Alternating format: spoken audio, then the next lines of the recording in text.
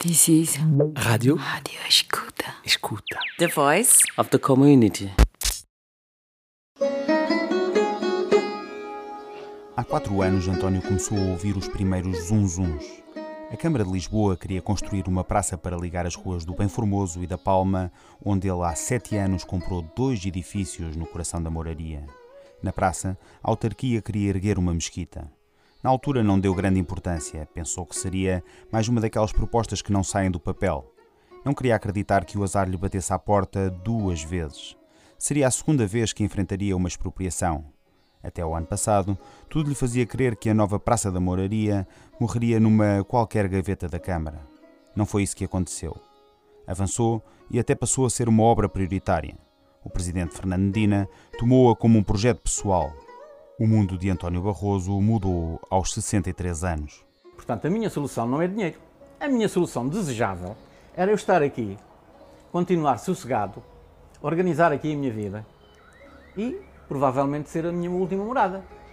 Uma vez que a Câmara não me dá essa possibilidade, eu já disse e volto a dizer, estou aberto a negociar com a Câmara. A negociação com a autarquia não tem sido fácil. António queixa-se de uma avaliação mal feita por um técnico que nem entrou nos 2 edifícios. A Câmara dá-lhe 531 mil euros para derrubar os prédios, mas ele pede 2 milhões, sendo-se um homem sozinho a lutar contra um colosso. Em 2012, pronto, a maior parte da comunicação social deu a conhecer a parte da Câmara e nunca me perguntaram, a mim como aos outros inquilinos, nunca foi perguntado aos outros inquilinos qual era a opinião deles.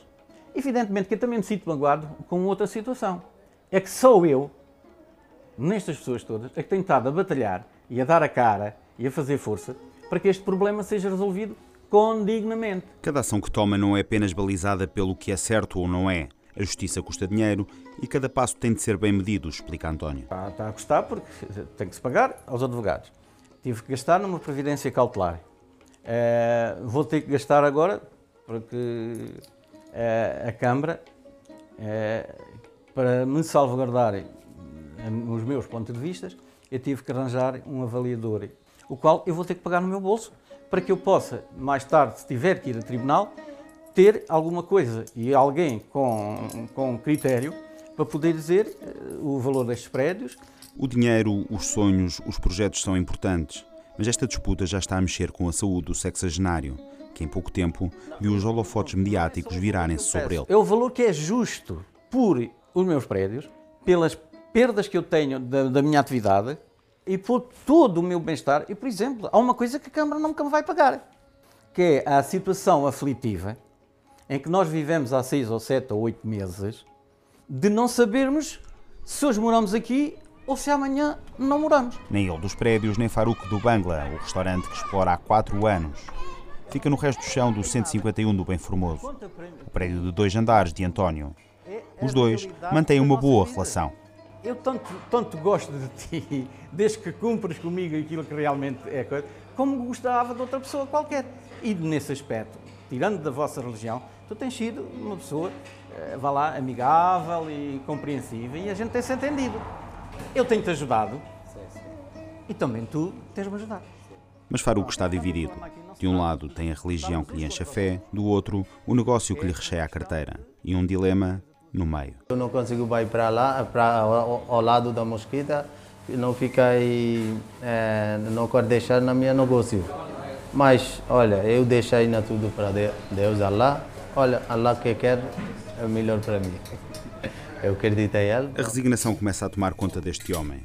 Terá 80 mil euros no bolso para lançar o futuro. Os preços não são os mesmos de há 4 anos. Já procurou um novo espaço, mas os restaurantes do Bangladesh na rua multiplicaram-se como cogumelos. Agora, tudo é mais difícil, garante Faruque. 80.500 euros que era da Câmara. Agora esta valor eu vou procurar algum sítio para trabalhar. Pronto. Tem alguma coisa já em vista? Já visto, mas não dá para negociar. Ele quer mais dinheiro. Ele quer mais 100 mil euros, 100.020. Na porta ao lado está Mohamed Afsal, um moçambicano que está em Portugal desde 1981 e há um ano tomou as leads de uma pequena agência de viagens, a Moçambique Tours. O negócio dá-lhe para viver e a localização é ideal para o público a que se dirige. Nem quis acreditar quando recebeu as cartas da autarquia a dar-lhe conta de que teria de sair da loja. Há tanto lugar aí para a construção, não ia ser exatamente neste lugar. Mas pronto, quando recebemos, portanto, um ofício da Câmara, uma carta da Câmara a dizer que este é o sítio que iria construir, aí eu comecei a ver que realmente era verdade que o sítio era este. O empresário queixa-se da forma como a Câmara geriu o processo. Ao longe, num gabinete, impondo sem negociar. Dá-lhe 10 mil euros para tratar da vida.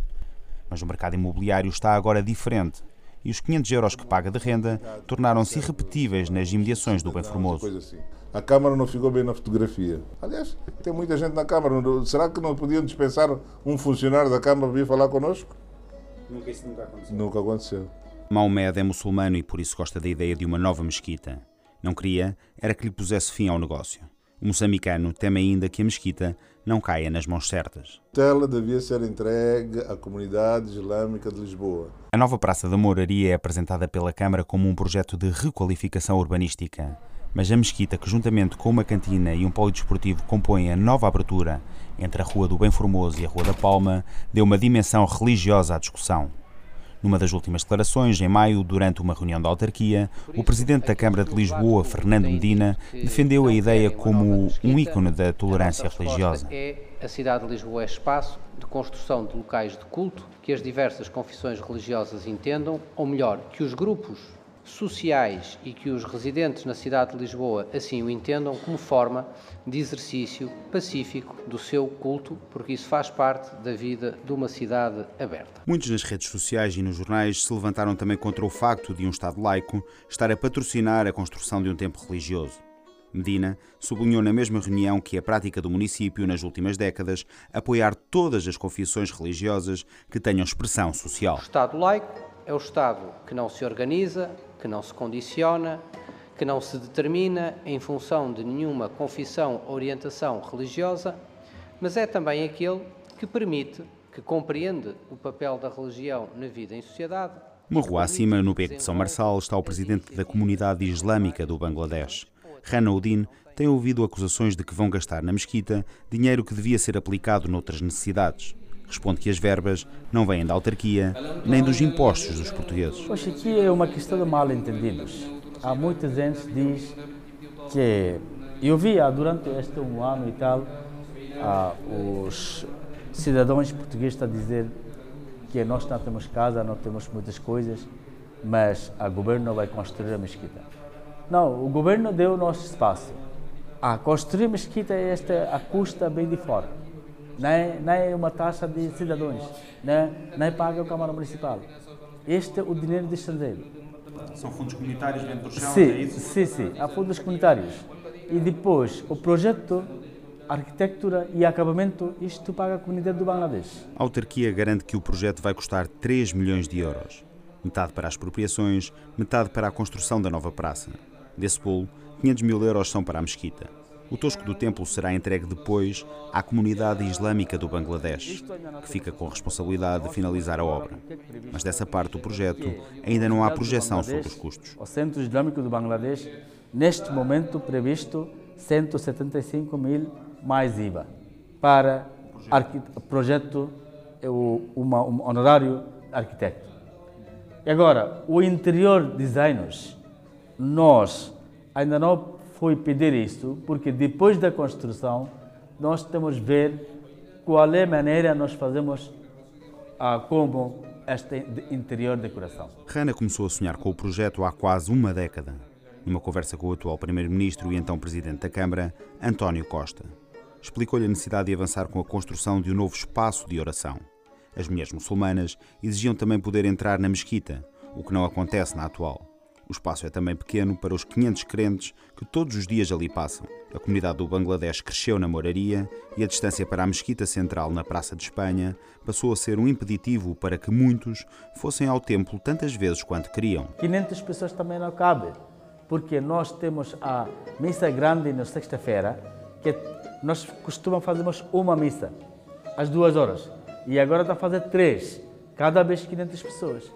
Então, homens, quando não têm espaço, como é que mulheres nós damos espaço? A advogada de António, Tânia Mendes, nascida e criada na Moraria, diz que este não é um caso religioso, nem de falta de tolerância. Independentemente do templo religioso que seja para construir, da natureza, da religião que seja aí professada, não existe interesse público na construção de um templo religioso que justifique a expropriação da propriedade privada. Tânia Mendes defende que os pressupostos com que a Câmara fundamenta o interesse público do projeto estão todos ultrapassados. O fundamento essencial para esse processo de expropriação que foi iniciado pela Câmara prendia-se com a necessidade de requalificação da zona da Moraria, concretamente do eixo entre a Rua de Bem Formoso e o Largo do Intendente, em virtude dos vários problemas que são amplamente conhecidos e publicamente conhecidos de prostituição, droga, que sempre afetaram aquela zona. A Câmara Municipal de Lisboa deu início, já em 2012, a um projeto de construção dessa praça. Depois da autarquia ter iniciado o processo de expropriação a meio de maio, começou a batalha jurídica entre as partes, com providências cautelares e suspensões de decisões. Uma disputa que está a começar. Tânia Mendes faz o ponto da situação. Neste momento ainda não há nenhuma decisão, nem quanto ao pedido da providência cautelar, nem quanto ao pedido que, entretanto, a Câmara fez recentemente para levantar esse efeito suspensivo automático. A advogada diz que não é intenção de António manter uma batalha judicial com a Câmara, com todos os custos inerentes, mas queixa-se da forma como a autarquia tem gerido o processo. Passaram 4 anos até que alguém da Câmara marcasse uma reunião com António. E o Sr. Barroso sempre só teve conhecimento das situações depois de elas já consumadas. E não foi porque a Câmara lhe tivesse dito, foi porque ele ou via pela comunicação social, ou tinha conhecimento pela comunicação social, ou tinha conhecimento porque ia ver ou ia tentar pesquisar. O Presidente da Câmara de Lisboa já fez saber que está disposto a negociar outro valor com António, que não os 530 mil euros impostos pelo Tribunal. Na reunião da Câmara de maio, garantiu isso mesmo. Ao contrário do que muitos dizem, não se trata de um imóvel histórico, não se trata de um imóvel classificado, não se trata de um imóvel com essas características, trata-se de um imóvel que sofreu uma intervenção feita pelo proprietário, que merece naturalmente o respeito e a devida ponderação dos valores em curso. Há disponibilidade e, mais do que isso, interesse da Câmara em consensualizar uma solução para aquela zona. Mas se Medina garante que o imóvel não é considerado património histórico, António diz que nem sempre foi assim.